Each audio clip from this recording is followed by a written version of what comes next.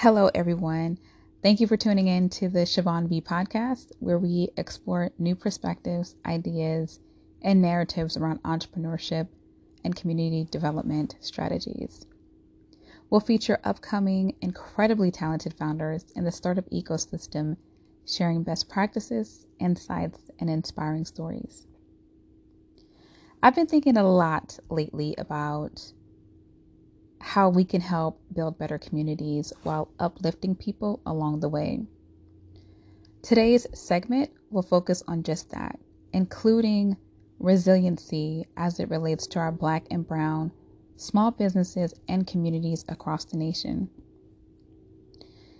I really want to highlight and share strategies for how cities across the country can focus their efforts on helping to shape the future of Black and Brown businesses and communities, particularly those who have been severely impacted by the coronavirus. Let's start with the facts first. Small businesses are the bedrock of our communities. According to the JP Morgan Chase Small Business Data Dashboard, small businesses with fewer than 500 employees account for 99% of all business establishments in the U.S. and are prevalent across the entire country. 2020 has most definitely been one of the most difficult years for the global community with COVID-19. The pandemic has caused an enormous health and economic strain to countries around the world. In the United States, the business community took an unprecedented turn for the worse as the country found itself facing a potential recession. In the wake of the pandemic, large corporations such as Disney laid off like 28,000 employees. Several industries had to make difficult decisions to furlough their employees or to shut down temporarily or permanently as well. Fact, the health pandemic hit the small business community the hardest, causing thousands of small businesses to close permanently and partially.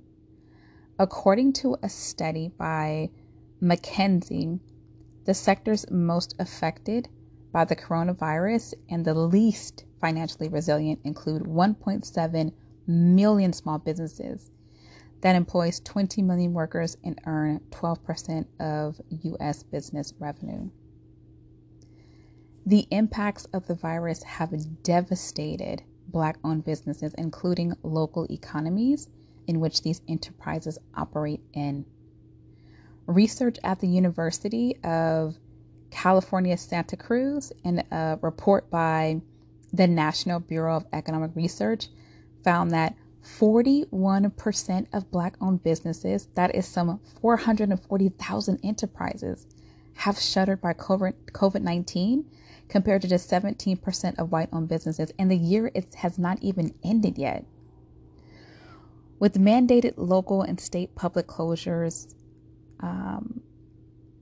enforced due to mitigating the risk of spreading the virus, small businesses have and will continue to experience having no positive cash flow. We all know what happens when a business is unable to sustain itself financially. While some small businesses receive aid from the Trump administration's stimulus package, the New York Fed report revealed that only 20% of Black-owned businesses in high-density areas were eligible for the Payment Protection Program. Let that sink in. 20%. Most small businesses did not qualify for the Payment Protection Program due to not meeting the requirements to apply for the funds. Many small business owners didn't even have banking relationships with a lender, which is one of the requirements for applying for financial assistance.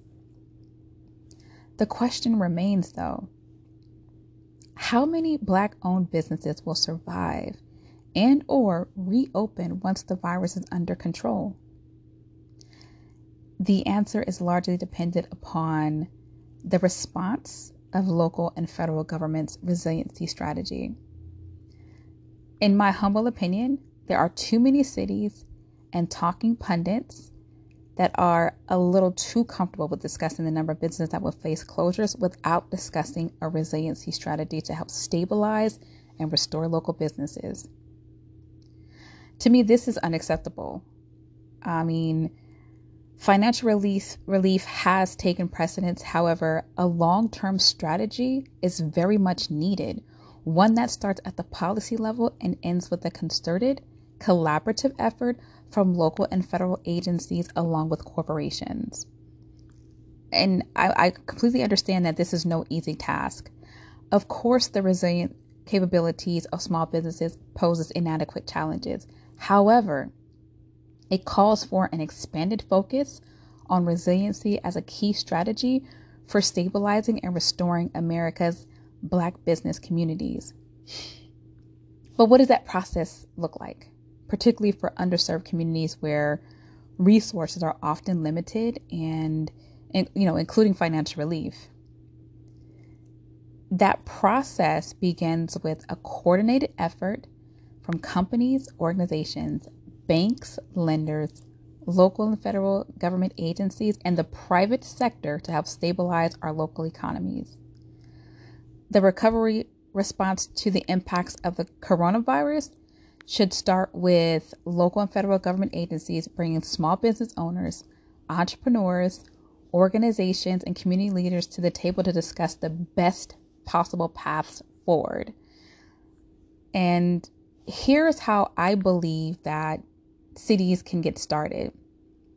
Number one, start by assessing the city's available resources. Next, break down the city's business sectors. In the undertaking of developing each sector, cities and/or states should establish resiliency committees. The committees will develop, implement, and support building the infrastructure framework. From there, you can create a resiliency strategy based on the business type, size, the amount of help the business needs, resources such as capital and any other available resources. Remember, small businesses not only need immediate relief, but a long-term resiliency strategy. And, speaking of resiliency and financial relief, let's talk about financing options for small businesses and startups. Access to capital is essential for business stability. The financial industry, including its practices, needs a complete overhaul. I believe that banks need to create new lending programs that meet the needs of today's companies, including business models. Traditional financing options create barriers for startups and small businesses to access capital needed to grow and scale their companies. And, just to give you a little bit of background, lenders require for entrepreneurs to meet a very specific criteria in order to qualify for most business loans. Like, for instance, to show that you have cash flow. According to lenders, one of the reasons is that it proves you have the ability to repay back the loan. And of course, your savings and reserves are also required for most business loans, or at least showing proof that you have savings and reserves. The applicant is then required to provide documentation as proof. And this could include cash flow statements, bank statements, an income statement, a balance sheet, forecast statement, or a business plan. Personal credit is also a deciding factor in qualifying for a business loan. Lenders will review an applicant's credit history to ensure that the borrower has a positive credit rating. And, this may sound like it's straightforward. However, each business model is vastly different than those that were created some 100 years ago when traditional large banks and credit unions were created, even 10 years ago. Throughout the years, lending guidelines and practices haven't changed much, or at all for that matter. The lending industry is very much an antiquated industry from systems to underwriting guidelines. For example, if you're looking to purchase commercial real estate as an entrepreneur, some lenders may require an applicant to put down 35% to 40% as a down payment on commercial real estate property. It is well known that Black households hold significantly less wealth than white households in the United States. Most Black entrepreneurs do not have 35 to 40% towards a down payment. Black entrepreneurs wouldn't likely meet the requirements of purchasing commercial real estate with the current guidelines in place. I mean, sure, there are other alternatives to financing commercial real estate. However, traditional banks rarely offer loan products with favorable terms that are low cost, affordable loans with low interest rates. And rarely are they extended to Black entrepreneurs, those types of loans. This is what I mean when I say that that lending programs need to be revised to meet the needs of today's small businesses and startups. Let's break down the data. Data from the 2016 Survey of Consumer Finances, which is the most recent available, indicate that Black Americans possess 2.6% of the nation's wealth, while constituting 13% of the population. The average Black household has a net worth of $800,000 less than the average white household. The median or typical Black household reported $43,000 or 56% less wealth than the median white household reported.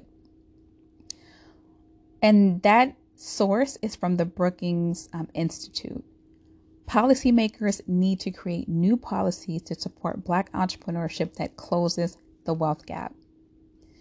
I believe that financial institutions need to step up and assist with restoring and stabilizing Black-owned businesses and communities. Because while the coronavirus has impacted small businesses, let's further discuss infrastructures and policies that are in place in which contributes towards economic disparities within the financial system. The CRA and or the Community Reinvestment Act. The Community Reinvestment Act was enacted in 1977. The act requires the Federal Reserve and other federal regulators to encourage financial institutions to help meet the credit needs of communities in which they do business. They are also known as low and moderate income neighborhoods. Only a certain number of banks are obligated to comply with CRA. The Federal Reserve evaluates banks to determine if the institutions are meeting their CRA obligations. The object of the CRA is that banks are encouraged to lend to lower income communities. Without access to capital, residents in low-income communities are economically at a disadvantage, thus resulting in poverty. For entrepreneurs and small businesses who reside in these communities, they're oftentimes forced to bootstrap their enterprises rather than turning to their local bank for capital. Some small businesses may never reach the business's full potential due to lack of access to capital needed to start, grow, and scale their company. According to the U.S. Federal Reserve, less than 47% of financing applications filed by African American business owners get approved. Black business owners were turned down for loans at twice the rate of white business owners. The best way to overcome these challenges is to have an honest conversation about discriminatory practices in the banking industry. Black-owned businesses were at risk before the crisis, and that's the point that I'm trying to illustrate here. The impacts of the coronavirus exacerbated an already broken infrastructure that clearly wasn't benefiting the people and communities it intended to serve. We need to look at the best possible way forward for developing communities from a holistic lens and explore new diverse tactics to provide better opportunities for people. There are multiple ways we can address these issues through, policies, community development loans, and programs. An example, JP Morgan and Chase recently committed to creating change that reflects racial equity within underserved communities. This move was more than likely influenced by the, civil and political protests the civil unrest, the political protests earlier this year, and which was brought about by the unfortunate deaths of George Floyd and many others. Financial institutions and companies around the country pledged to commit upwards of billions of dollars to advancing racial equity. On October 8th, 2020, JP Morgan Chase announced that the bank intends to impart business expertise, policy, and philanthropic efforts to underserved communities.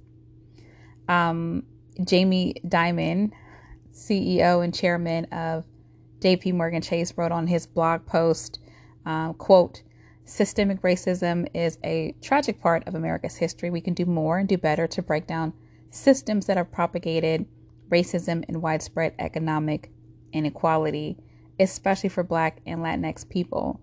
It's long past time that societies addresses racial inequities in a more tangible, meaningful way." Unquote. A few ideas that come to mind when discussing initiatives and how financial institutions and other organizations can contribute towards creating that change is, number one, we can start by assessing the data. I mean, if the object is to stabilize and restore Black and brown businesses, then cities across the nation need to do a better job at creating and implementing data tracking analytics systems and processes to help manage and improve their efforts. Currently, it appears that tracking and monitoring Black and brown businesses is somewhat difficult to track in some states. Presently, the data is categorized based on small business size, structure, and number of employees. A lot of the data is not broken down by race. So it's kind of hard to assess where communities stand, let alone the resources they may need or may be in need of without this data being present. Having a system in place that tracks and monitors data enables local and state government to understand where the need is and how your efforts are effectively helping your business community. And what I mean about the data is this data being available on your local city and or government website.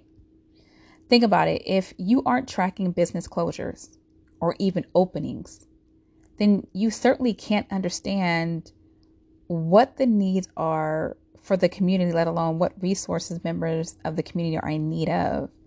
More importantly, the financial health of certain areas around the city.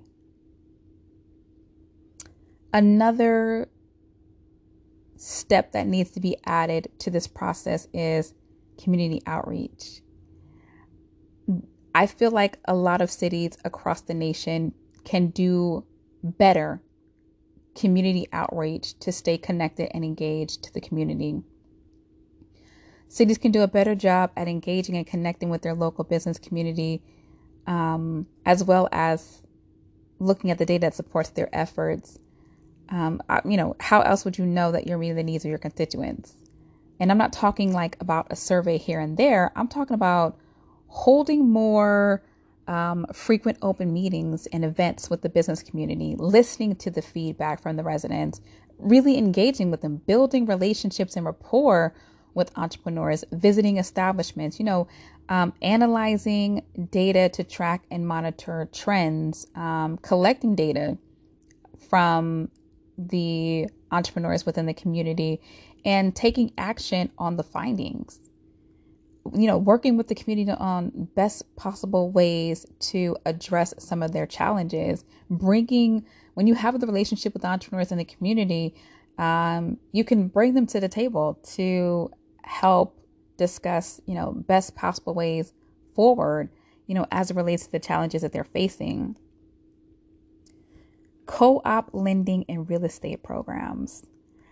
I think that a program that may be helpful for small businesses are opportunities to participate in cooperative structured loan or even lease programs. Co-ops allow small business owners the ability to collectively own the space, share the costs associated with renting or purchasing buildings, including splitting equity. More lenders and cities should create lending and lease programs unique to commercial real estate and equity sharing. This includes offering affordable, responsible financing options with low interest rates and favorable terms, or even grant programs. Grants are probably more favorable as they position business to have little to no debt, which helps ease the financial burden of starting and growing a business. I also think that it's time that we re-examine current real estate practices and laws. Since we're on the subject of retail and commercial spaces, can we have a real discussion about commercial leases and real estate practices from a small business owner's perspective? I want to touch on like tenant rights and leases. As much as people talk about, we going back to normal, normal was not working for everyone, including business owners who lease and own, who lease commercial real estate, should I say. When we talk about gentrification, it is almost always synonymous with housing, but rarely is the emphasis placed on small businesses. Gentrification impacts small businesses through increased rents, unfavorable lease terms, forced evictions, to property transfers resulting in business owners forced to relocate with no alternate location. How many business owners have had to leave their locations because the property sold and they were unable to find a comparable location? Think about it. Each city needs to really investigate the real estate practices of property owners. There needs to be mandates in place that are enforced that regulates landlord leases, protects tenant rights, including forced evictions and foreclosures. And, this may require for cities to establish a task force or an audit committee. Cities need to, have an audit process in place to, again, track and monitor trends, track repeat offenders, more importantly, to ensure that the property owners are complying with current laws and regulations. As we're on the subject of tenant rights, I think that retroactive pay should be immediately activated for those that were wrongfully evicted. The current process for retrieving funds due to wrongful convictions is very convoluted in some states. I think that as part of the task force or committee, they need to investigate evictions, to track trends quarterly, analyze illegal practices, and, track the trends to mitigate the risks that are associated with predatory tactics. When you track the trends, you can create laws to protect the tenants. Now, I know that, this particular topic may make people cringe or even freak out at this thought, but put a cap on leases. Like the amount and time frame for rent leases, contracts, and practices, I think need to be re-examined. Look at the data from, your local rent memorandums the cities put in place in response to the coronavirus, and pay attention to the amount of rent tenants were paying and compare it to see if the leases were in fact favorable. That should give you an idea of the financial health of your local business community. It also might put some things into perspective, like how much money are your local businesses spending, especially small businesses, to remain in operation in your city? That is what community at a glance is really about, like looking at the business health of your communities and assessing where improvements can be made. Let's move on to revitalizing neighborhoods, one blighted property at a time. One of the biggest challenges that small businesses have is locating affordable retail and commercial spaces. What business types need to have access to retail and commercial spaces? Well, obviously like restaurants, chefs, manufacturers, artists, photographers, fitness instructors. What if there was a way to boost the local economy while also revitalizing neighborhoods? And here's how. Honestly, many of your abandoned buildings could be used as entrepreneurial hubs for small businesses and startups. I actually had discussed this with Lloyd Vassell. He is the founder and CEO of Arawak Farms in Oakland. It's a food specialty store carrying vegan and gluten-free spice blends. Imagine having multiple locations around the city that cultivated small businesses, food startups, clothing designers, photographers, art studios, food fairs. Each hub could offer training and growth programs, meaning my organization, the Corporate Concierge Group, has experience with developing these business programs. Partnerships with banks and lenders can help facilitate in providing business owners with like startup capital. Each city could create a marketing initiative to help promote the businesses to drive traffic to the businesses, both on their social media platforms as well as the locations themselves. And this is what, a coordinated effort looks like in terms of working collaboratively together to help reopen, stabilize, and grow our local business community. And, let's talk about building renovations. I think that cities could benefit from creating programs that helps assist with building renovation costs.